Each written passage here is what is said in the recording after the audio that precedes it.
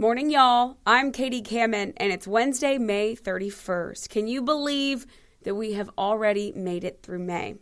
Back on this date in 1990, and it's hard to believe it was that long ago, a new sitcom made its debut on NBC.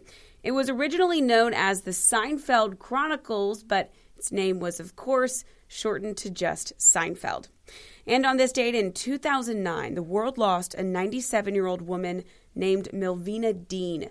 She was the last living survivor of one of the worst disasters of the 20th century. Can you guess which disaster we're talking about? I'll tell you in just a few minutes.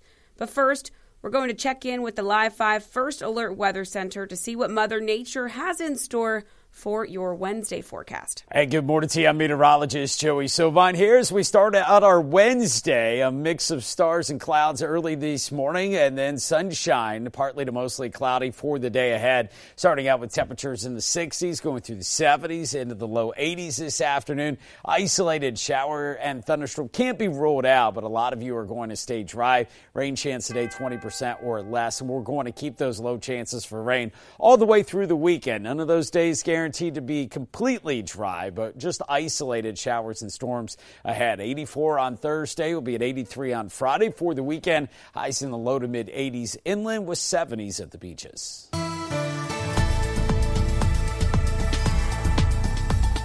You're listening to Morning Y'all, your local headlines and first alert weather forecast, powered by the Low Country's news leader, Live 5 News.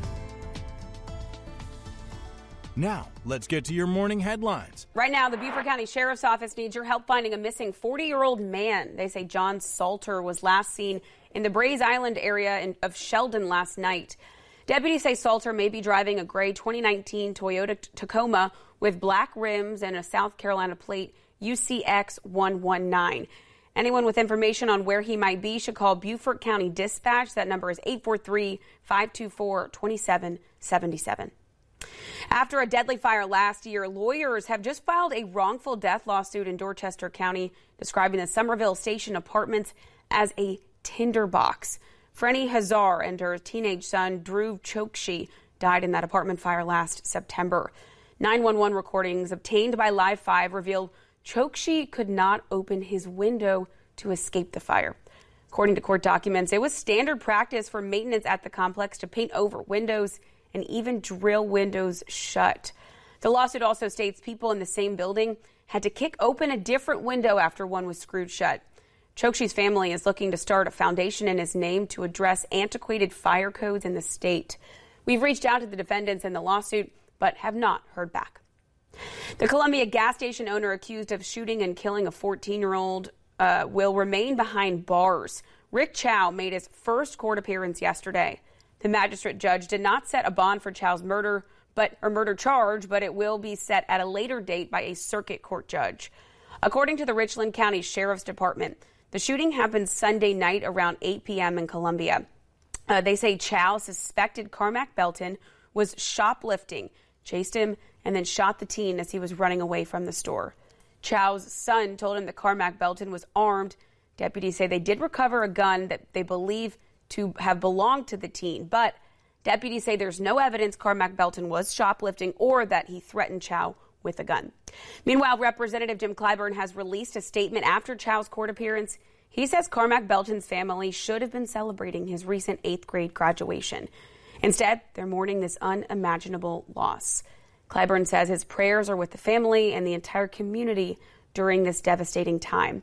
Clyburn went on to say this tragedy should never have happened. The criminalization of black men and boys and the historic trend of painting them as aggressors have time and again led to deadly and heartbreaking circumstances. He says Cyrus Carmack Belton has since been declared innocent, but his supposed crime of shoplifting a bottle of water should not have cost him his life. I pray justice is swift. Alec Murdaugh will be back in a courtroom today for the first time since being indicted on 22 federal charges. A federal grand jury indicted Murdaugh on those charges last week. They range from fraud to money laundering. The indictment alleges in Murdaugh's time as an attorney, he came up with 3 schemes to take the money and property of his clients. Murdaugh is currently serving 2 life sentences for the murders of his wife and son. If convicted on these federal financial charges, he could add 480 more years onto his current sentence and face fines of up to $13 million. This will also be his first appearance in court since being convicted of those murders earlier this year. Teachers are making their concerns known after the Charleston County School Board voted to delay next year's budget in favor of continuing this year's budget. Nick Reagan is following the story this morning. So, Nick, what's the difference between these proposals and what are the ramifications? Yeah, good morning, Katie. This is the first time, at least in recent memory, that the board has voted to continue an older budget instead of adopting a new one. Now, what that means is that spending will basically be frozen at last year's levels, all while inflation continues to make everything more expensive. Now, the board was fairly united in this decision, wanting more detail about the district's various accounts and time to consider all of the new proposals. Now, they could still approve a new budget. The proposed budget, rather, that comes with a tax increase and a dip into the district's savings account, but time is running out, which is why the board wants to continue the current budget until they get all of their questions answered. Now, the problem with the proposed budget the problem is that in the proposed budget, teachers were supposed to receive salary increases to increase the base starting salary to more than $50,000. The current budget, or last year's budget, that the board is expecting to extend into next year would simply give teachers a $5,000 bonus, which sounds nice, but about a third of that would be taken out in taxes. Now, Jody Stallings, he's a teacher and a member of the Charleston Teacher Alliance. He says that teachers have been working with administration all year to get teachers' salaries raised to a livable wage, and those raises, they are highly anticipated. It would be a disaster if it ends up that we don't get this raise, because I think there's the expectation of it. And if that takes place, I think you're looking at maybe an Armageddon situation in terms of being unable to fill the empty classrooms because teachers are just going to walk away. Now, guys, there is still hope that the board can get a budget approved by the end of the month. However, the timeline is fairly convoluted. We'll just have to wait and see what happens over the next couple of weeks. Reporting in downtown Charleston, Nick Reagan, Live 5 News. Thanks, Nick. Well, after some recent shakeup with the candidates, the Charleston County School Board has decided on the next superintendent of the school district. Yesterday, the board chose to go with Dr. Eric Gallion in a 6-2 vote. Gallion is a superintendent in Wisconsin and visited the school district last week to speak with teachers and answer any questions the community had. He was one of 3 finalists for the position and became the sole candidate when the other 2 withdrew from consideration after their names were leaked in a Facebook group just a day before the announcement. The school board says pending negotiations, they plan for Gallion to start over the summer. Well, we expect to see them in ponds and marshes, but they're also frequently spotted in neighborhoods and even along busy roads. We're talking about alligators.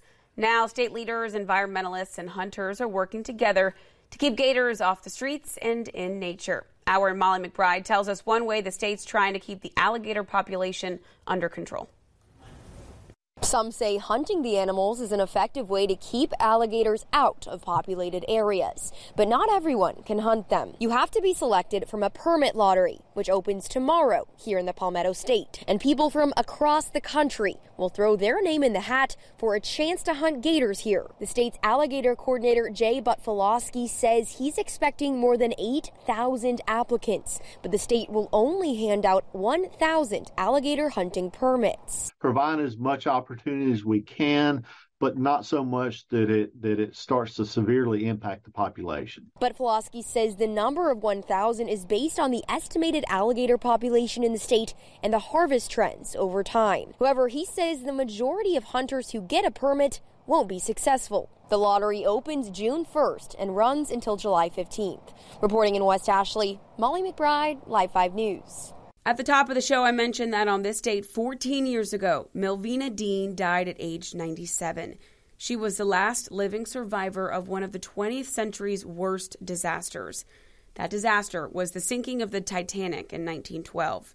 At just 2 months old, she was the youngest passenger on the ship when it struck the iceberg that ended up sinking it.